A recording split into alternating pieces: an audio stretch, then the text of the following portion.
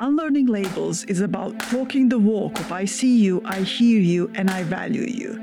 Our mission is to offer solutions and to provide a safe space for conversations that impact organizations. In this way, companies can better understand their challenges, gain clarity, and raise awareness, both at an organizational and individual level. Contact us to start taking actionable steps on the topics of diversity, equity, and inclusion, and for one-to-one executive coaching. Enjoy this episode.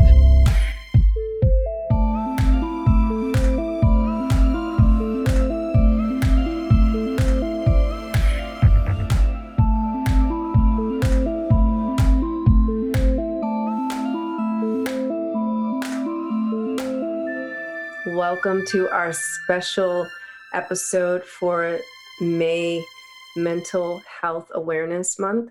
And, today we just want to talk about what addressing mental health in the global workplace looks like. It's a label that many organizations and employees individually will shy away from. And, even sometimes employees, they feel I want to say some fear surrounding their job security just by admitting that they have questions about their mental health. So, um, Mira, what are first of all, I like to start with definitions. So, like, how would you define mental health? Well, there's this medical definition of mental well-being, where it's not just our mental and our mental and processing and feelings, but it's also our physical, our social, our surrounding. That everything is in some kind of, let's say, harmony. But when it comes to mental health, I would define it as our ability to heal, our ability, like the physical health. When we are in good health, we can get sick and heal. We can get injured and heal. We can so the normal functioning of our body. And so the same thing I would then apply to, I think it's useful to apply that to mental health, is the ability of our mind to heal.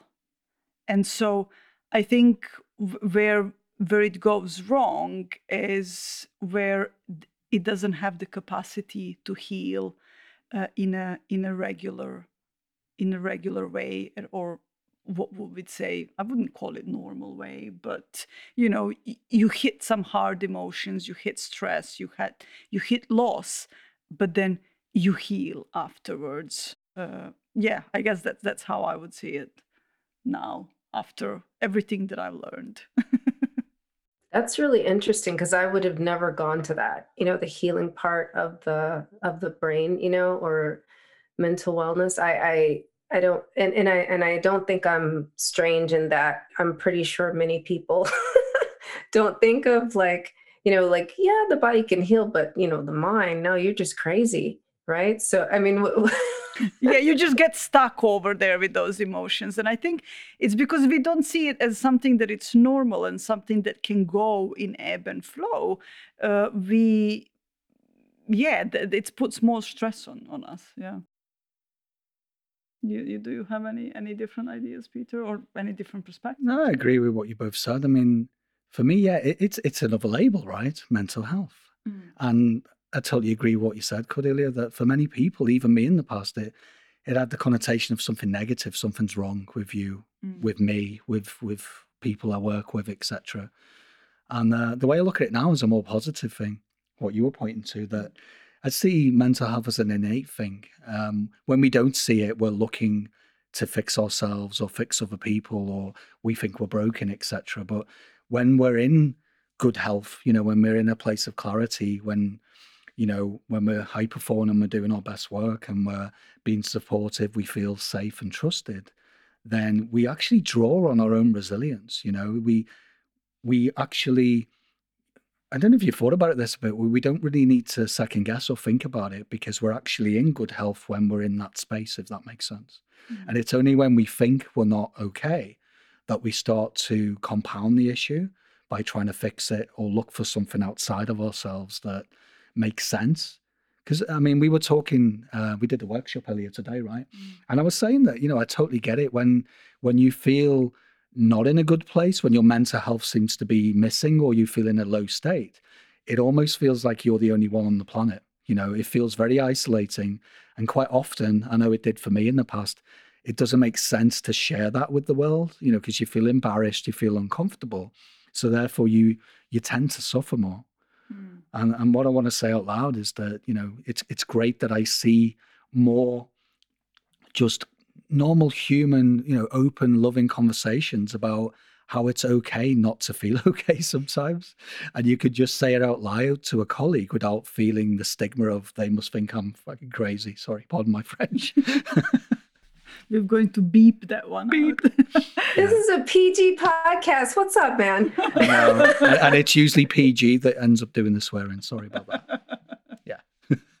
but you know what I mean? It's like, in the past, I know, because I can think of workplaces, like 10 years ago, where I was definitely not in a great space mentally. I was burning the candles at both ends as a musician and, doing gigs and stuff in my spare time and coming into work and really not, full batteries.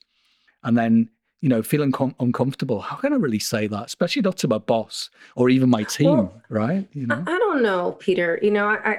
Let's just back up for a minute, because on one level, I'm hearing like all these, our commercials are one thing, right? The public service announcement is, it's okay to be, to say you're not okay. And then people are like complaining because they're like, I said I wasn't okay. And now, I have a PIP, right? And that's a problem, right? Because it's like, now they're questioning, like to your point earlier, you were talking about when you doubt your ability to make decisions at work, then your managers, upper management starts looking, they're like, I don't know, this person's come in 3 days this week or, zooming in 3 days this week. And, they're showing up half cocked to these meetings. I don't know if we can still trust Peter, And so is it really okay to say that you're not okay at work? Like truly?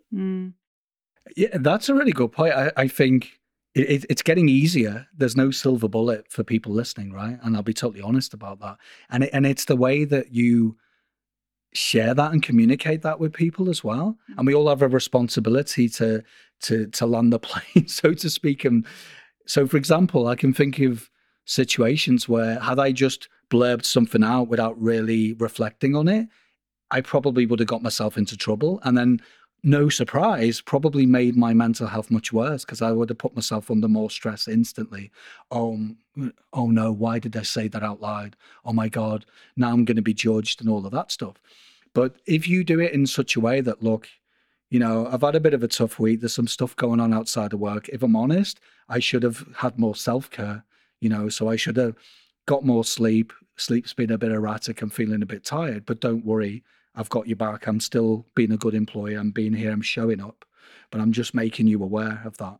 That's a different. So you're assuming, Peter, that most adults are going to speak like adults. And that's like not going to happen. No, of course. But the other thing you're making me think of, like, as I'm listening to you, I hate to cut you off, but I got to ask Mira, as a woman, if you said what Peter just said at work, tell me, like, for real, like what really happens?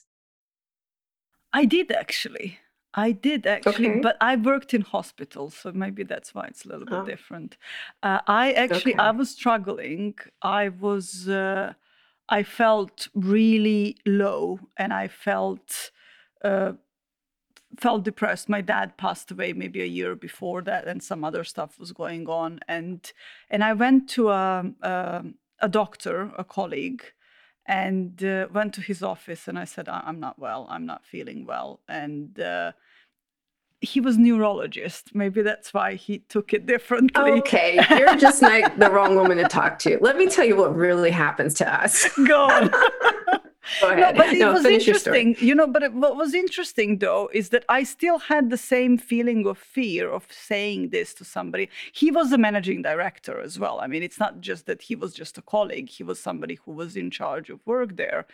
And, but there was this fear from my side that I'm gonna say it and now I will be looked in a certain way.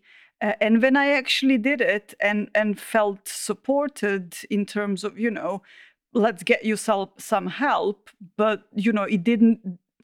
My work didn't change. I still had clients. He actually sent me his mom as a patient. So it's.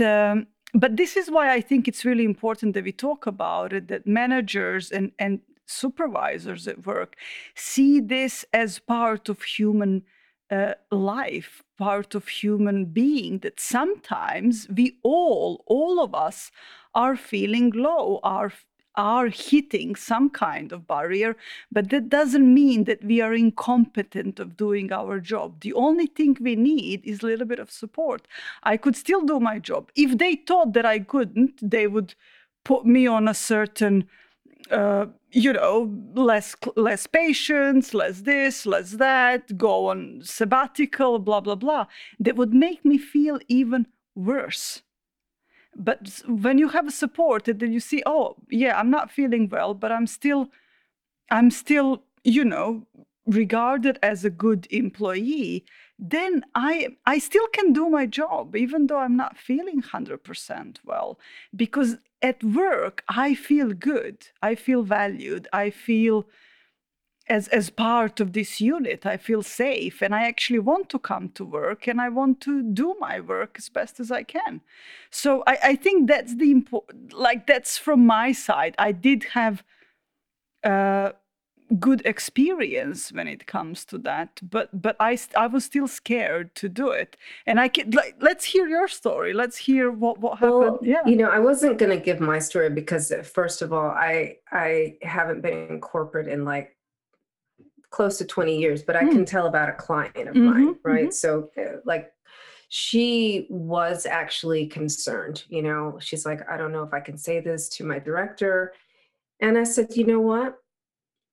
Just say it. What's the worst thing that can happen? Right.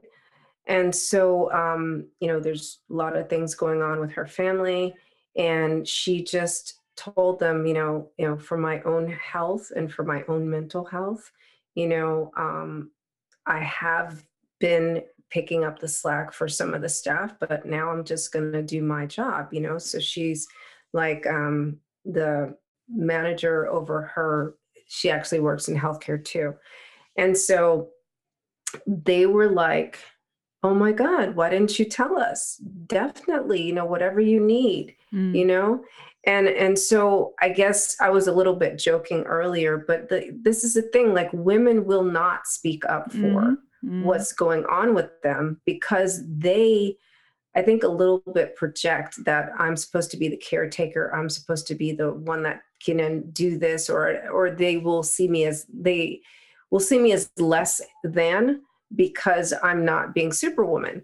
And I think that is just unnecessary stress that women put on themselves. I can also speak to, again, like I said, last time I was in corporate was, quite a while ago, and I worked in, IT with all males. So, my perspective is a little skewed. But when I did, speak up and, say things like, I need to spend more time with my kids, or, something going on with my kids, I did get snide comments, but at the same time, my job really wasn't in jeopardy. And, I had to stop and center myself before I spoke up because there was a lot of projection coming up from my side, and I can't remember what happened, but I think one of the project manager's wife got pregnant, and he, she got sick and the kid got sick. And so he ended up having to take off, right, and be mom and dad, right? And so, everyone was like, oh, it's okay, John, just, go and do all the stuff. And I was like, okay, so like John can take care of his wife and his sick kid, but for some reason Cordelia cannot, and I guess ultimately what I'm saying is, just like women will not apply for jobs because they don't meet 100% of the criteria, they will not speak up for their mental health because they already assume that they're going to be questioned or doubted. Their performance will be doubted, and I think that's something that women really need to to stop doing. I've seen it in a different frame. I don't see any gender. I mean, I know that, the stereotype is that men don't want to talk about stuff, but I never really saw that. And I see where you're coming from, because it depends on, the individual, and it is very personal to, what you believe in. And, you might have a family and you might feel like you've got the weight of that. And, how could I possibly share that I can't look after my family and I need to take time out? So I totally get that. But I just saw in all of the roles I had in the 20 years, people would, both male and female, would approach me and tell me when they felt safe. That's the only time. But they feel safe, they would then come and say, yeah. And when they didn't feel safe, me being, an experienced leader, it took me a while to, really tune in. You have to be really attentive and be curious about your team and really listen. I would notice people were suffering, but then it takes, a lot of,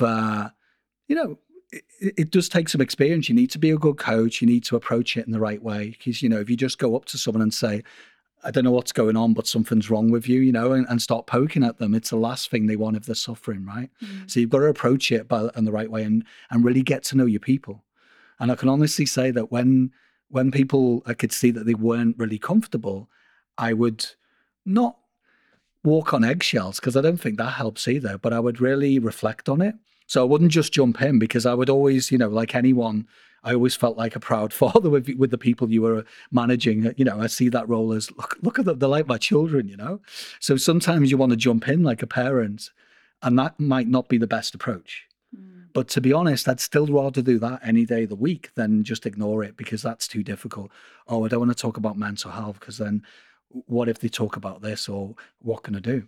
And the thing is, I just always used to understand how to pick my battles. So if I didn't want to talk about something I wasn't trained in, and if it got past a certain level of my experience or my understanding, then I would point them to, for example, employee support line, or whatever it required, suggest that they should go to the GP, or whatever it was, right? But for me, it was always better to be curious and check in with people. And at least if you're doing that, the person knows when it's their time, if that makes sense.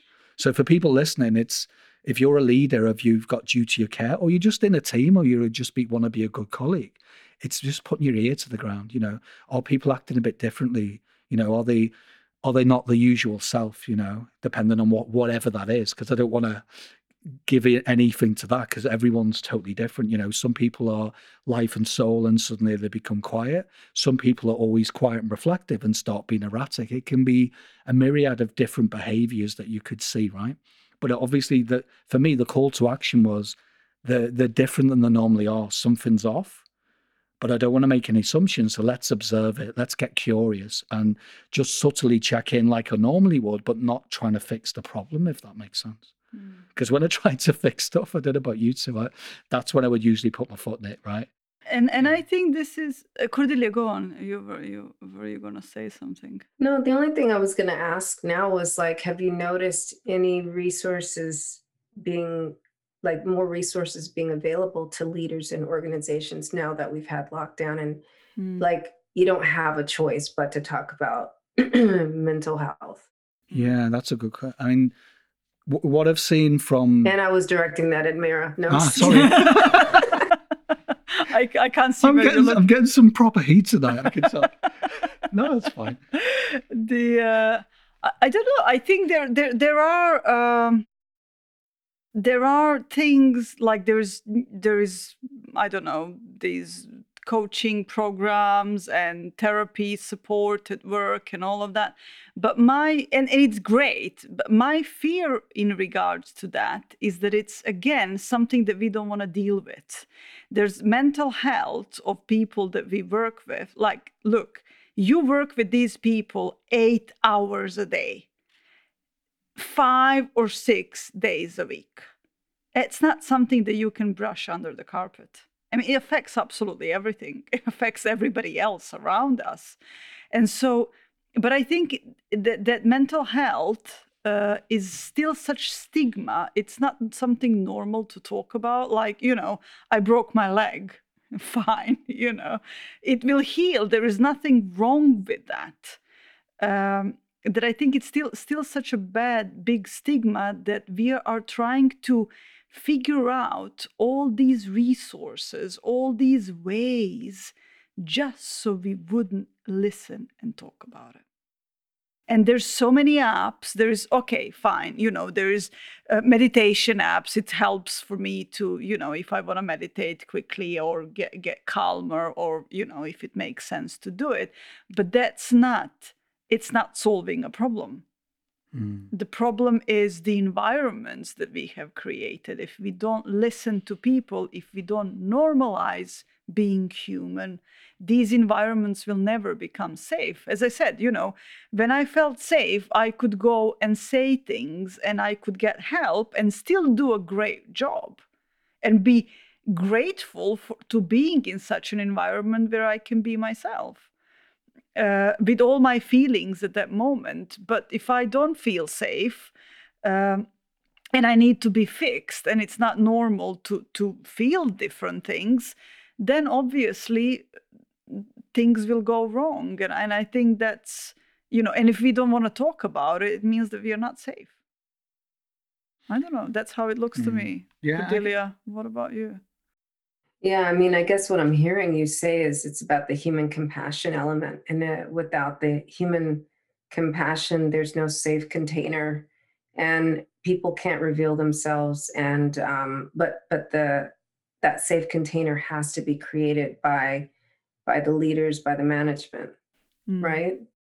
Yeah, and I think that's what Peter is often pointing at when he talks about psychological safe. And the reason that his members of his team could always come to him and talk about stuff is because they felt comfortable. They felt safe to talk about some stuff, and they knew that they won't be judged, criticized, or behaved around. And I think that's a big thing, is that, people start behaving around you in a strange way because you are sad, because you're dealing with some anxiety because something happened, and you're going through a period of life when it's not easy, but there's nothing wrong with it. I think we just all of us have difficulty dealing with our feelings, and that's why we are then uncomfortable around people that go through difficult situations, because we're not comfortable with that,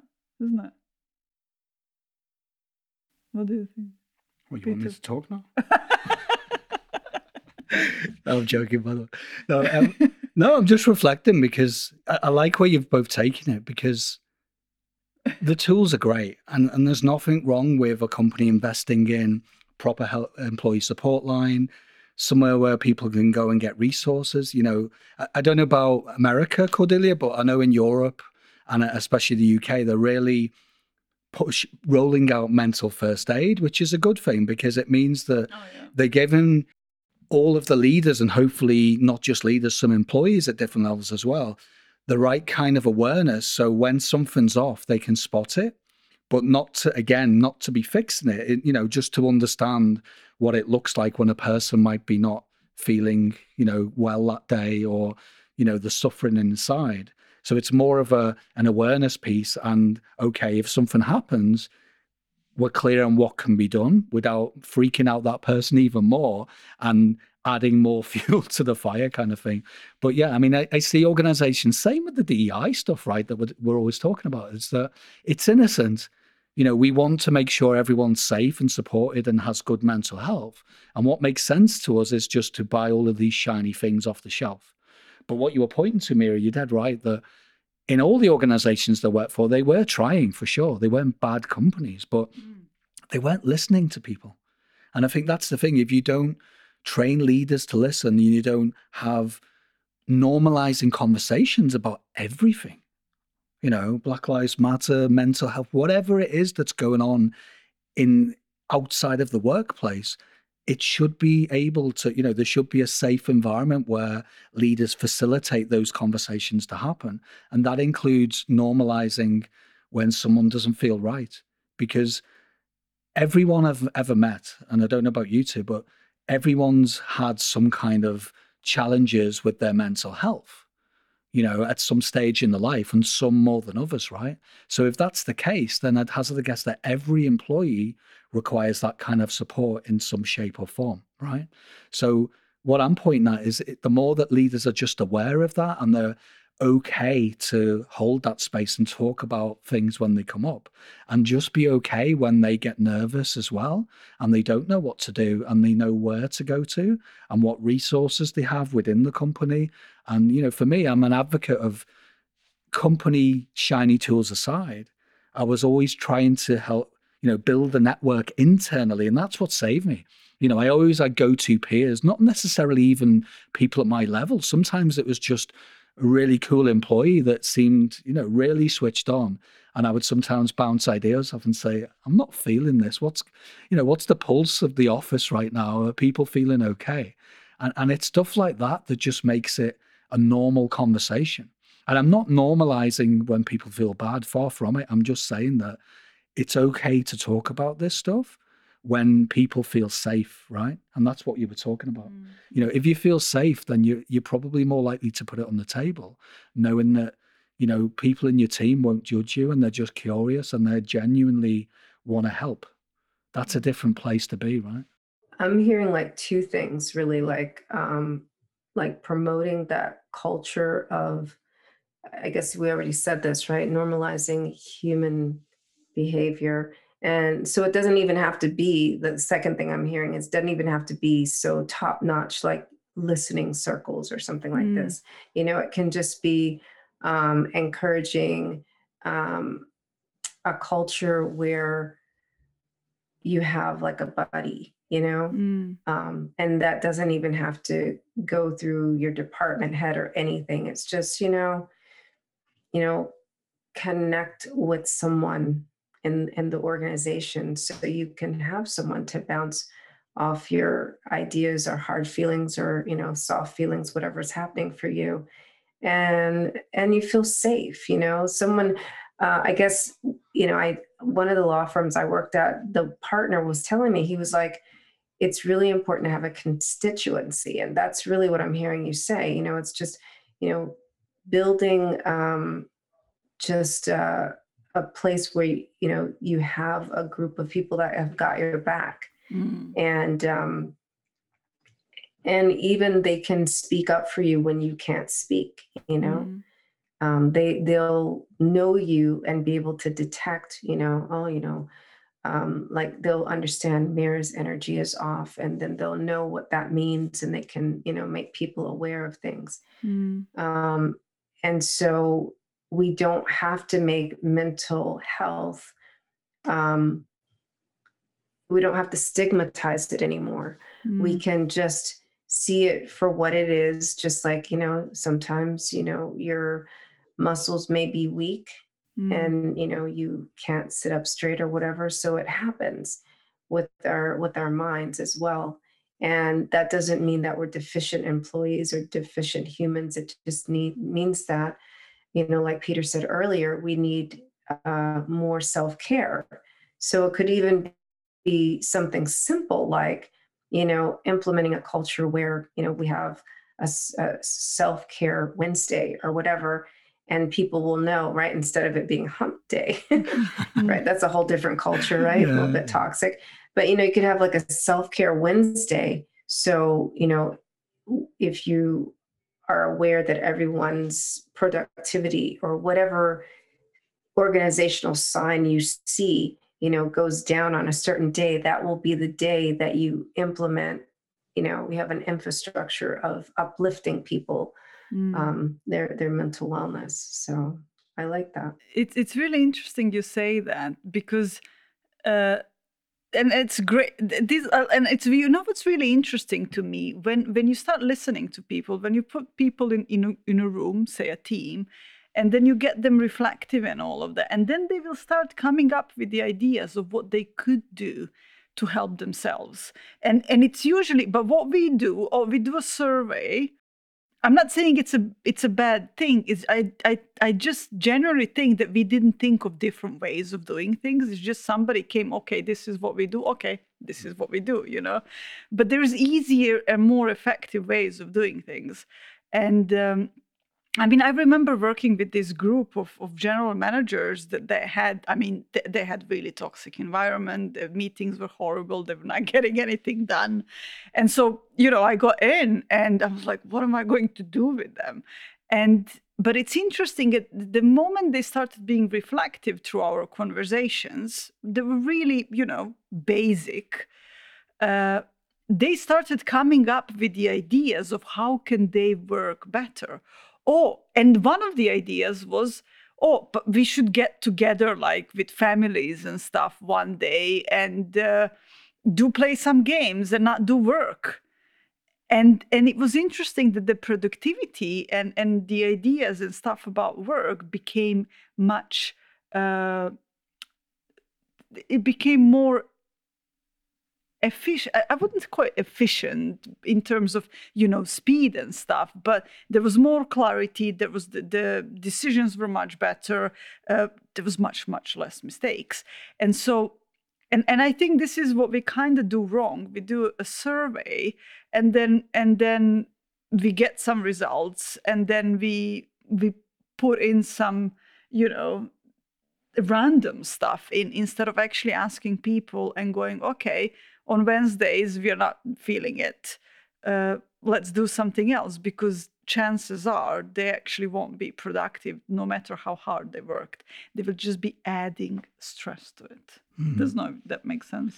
And you know what? Yeah, I mean, it's good to do this stuff because productivity doesn't equal slamming the hours, right?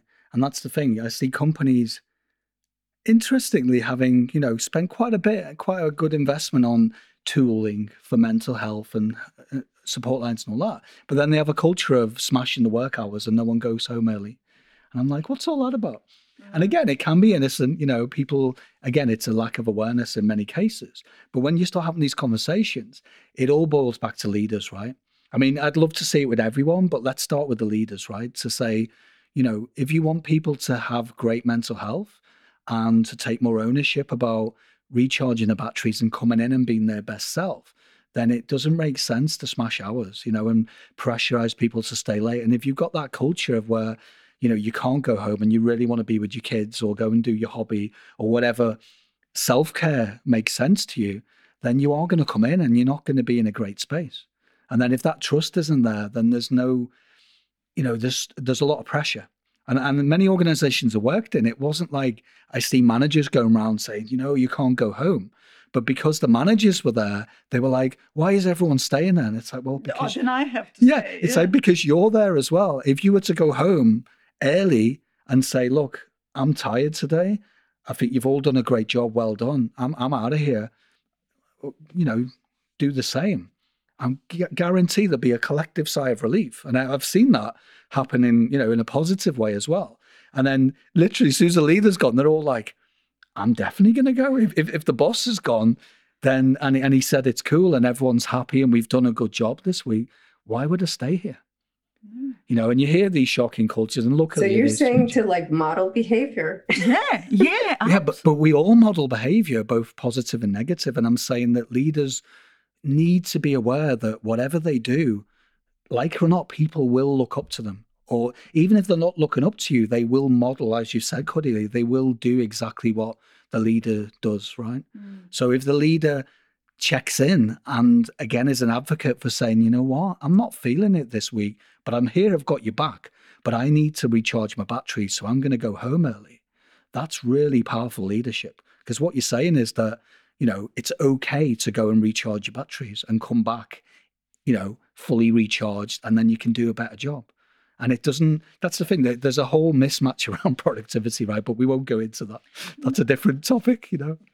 But I don't know. I mean, part of me thinks that because we have such strong the environments with so much pressure in general. I mean, look at school. You know how much pressure is in school, and we just continue doing that through our life, and there is no moment where we can actually stop and reflect and think, you know, what would I like to do and how would I like to do it and all of that. I think it just became so normal to be under so much pressure, and this is where, when you know, same like your body, you know, when you're slamming it and not resting it, and you know, it will start giving up and go, you know, it's an alarm, you know, take care of me. And we just push more and push more. And so, I don't know, that gets me to a question. What do you think is the best, I wouldn't say a tool, but something that we can do for ourselves that will help us just be in a better mental health more of the time? Well, you know, it may sound contrite, but just, you know, the way you start your day. And one thing that I encourage my clients to do is to just, when that thought of the to do list comes to mind, replace it with, okay, um, what opportunities for joy will I create today? Right. And I know, like, most people are like, on a Saturday, yeah, I'll think about that. No, we're going to think about that on Monday now, and Tuesday and Wednesday, you know, because your life should be pleasurable. Your life should be a joy, you know, and even a job that you dislike, right, or that you have to go to pay the bills, there's got to be some pleasure in that, you know, and just reframing from that perspective. And if that's hard for you, the next thing is, I would recommend an allow list. What can I allow myself to do today, right? Not what do I have to do, but what will I allow myself to do? What do I get to do? Right? That may be a lot easier for some people to take on. So what do you think about that, Peter? I love that because, yeah, I totally resonate with that because it took me years, decades really, to realize that you have to enjoy even the most challenging role. And we've all had them, right? But as soon as I looked at it from that lens of, well, I'm going to be here for more time than I spend with my loved ones and my family. So I've got to get some positives out of it. And then when you look at, you know, what do I enjoy about the role? Because I'll challenge anyone listening, right? Even the most challenging jobs where, okay, you might not be there in the future, but right now, while you're still there until you find something that's more nourishing for you, what can you do? As you say, that's really powerful, Cordelia. So thank you for sharing it. The only other thing for me is what we shared in a workshop earlier with a load of coaches was, and we've seen this in a different frame for us because we weren't doing it, if I'm honest, so often, is time management versus energy management. And this is so powerful. So I used to think I was the best time manager ever, right? Super efficient, multiple to-do lists, blah, blah, ticking this, ticking that. But then, as you say, Cordelia, I wasn't really enjoying it and it wasn't really meaningful. I wasn't nourishing myself. I was just like, well, ticked off the test, but it never really filled me up. I was still empty. And I'd done all of this work and got really busy. And okay, you could have said I ticked some efficiency box in the job I was in. But is that really what we all are? You know, we're humans as well. So if we, like you say, if we manage our energy in parallel with doing the time management, because let's be honest, we're still on the clock if you're in the role and you'll have blocks of meetings and that. But my challenge would be, people, you know, can you not throughout the day put some blocks in that calendar that's, you know, the self-care bit. So I'm going to check in. How am I feeling? Why am I feeling the way I am? And what would I like to take into the next meeting? Or especially super crucially, if you're working with a group, you know, the last thing I ever wanted as a leader was to bring that horrible toxic energy into whatever I was doing. I'd rather, facilitate that meeting or be the best person I can of service to my team. So when I started to check in and put the brakes on and go, okay, why am I in a bit of a freaky mood right now? What could I do? And it was like, right, go outside, get some fresh air. Just even if it wasn't next to trees and nature, which I used to work in a business, what do you call them? In these areas where I know, a concrete jungle. That's what we call them here. I don't know anyway, but I know that place. But even stepping outside of that stuffy office used to do the trick, just okay. Even doing a loop of the block, I would come back a different human being, right? And I'd go in and be like, back in the room. Hi everyone. And I'd be excited. It's like an energy refresh or recharge, right? And I know it sounds really obvious to people listening, but I didn't do that as much as I would like in my career. And that's it. I'm not one for like, oh, I have any regrets.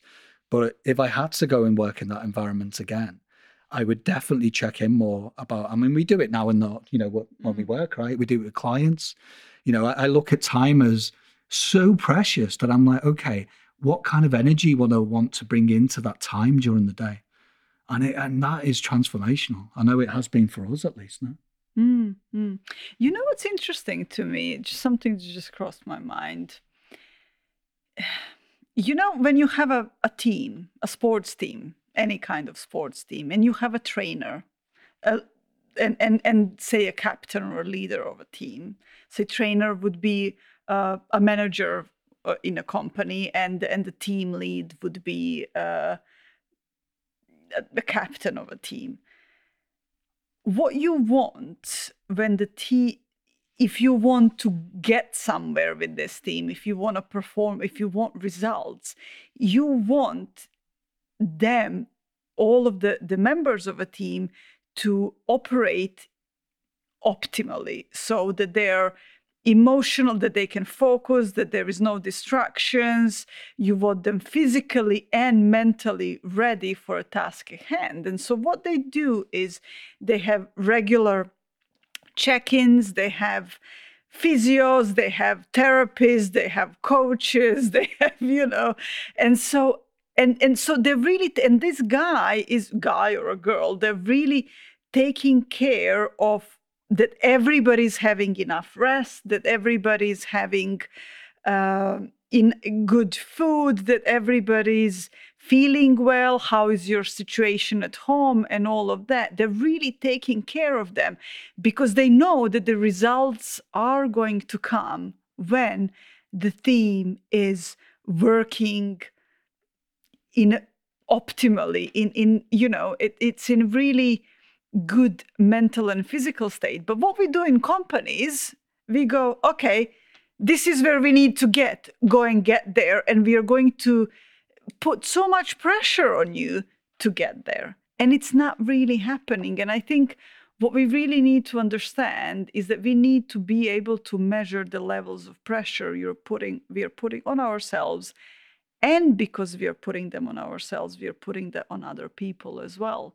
So that's, I think, the self-awareness then brings up the awareness of what we are doing to other people. Like just Peter and I, because we work together, I realized that when I'm pressuring or putting pressure on myself onto something, that I'm doing exactly the same thing to him. And so the better I become dealing with my pressure, the better the communication and the pressure is on the less pressure is on the other people. So where am I really going with this? I think as leaders in companies and as companies that are doing trainings or workshops and stuff for leaders, is that we really need to take care of the emotional states, teach them how to take care of themselves, and a bit more self-compassion and self-love in order for that to spread on everybody else. Okay. Again, modeling, no? No, it goes back to what we were saying earlier in the conversation, psychological safety. If you're the leader, you need to feel safe yourself and trust your own ability. And then, because otherwise, how can you really impact others to feel that same, right? So what you're saying is that the more aware we are of our own state and if we're off, and the less we bring that into that the more trusting and safe environment we'll create by being our best person, right? And that's just as we've pointed to, you know, doing all of the wonderful things that we tend to negate or miss because we all get too busy. Yeah. I love it. Yeah. So I guess in summary, you know, vocabulary is driving the train here, you know, that drives so on a individual level, we need to approach our day from a place of self-care with the I get to and joy, and, you know, from the and bring that energy into the workplace.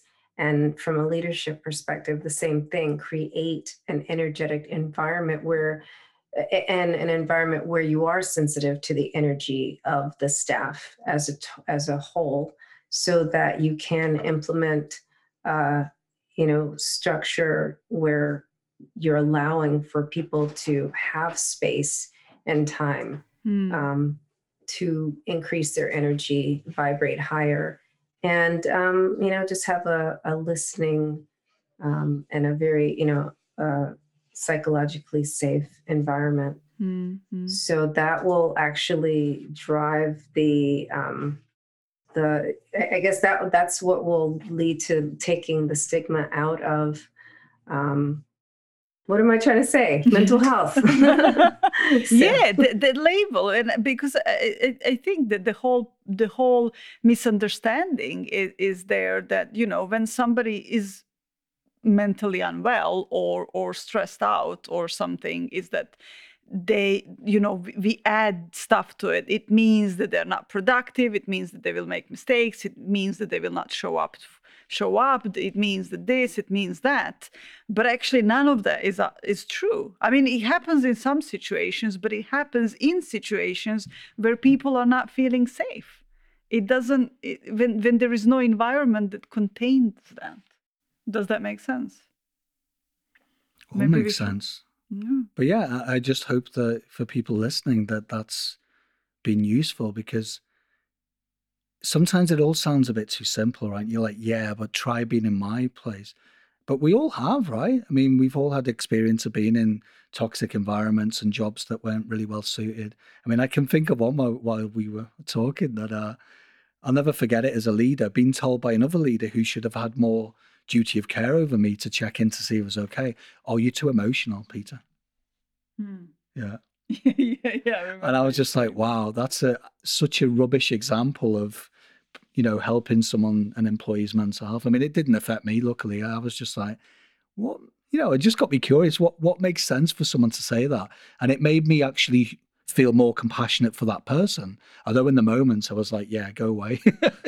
You know, but that's it. I think just to conclude that it really is about checking in, and you can be selfish for people listening, because that's the only thing I would say is that I wish I'd been more selfish about checking in and putting the brakes on them, all of the things that we pointed to, because then that's the only way you're going to actually be productive and do your best work, you know?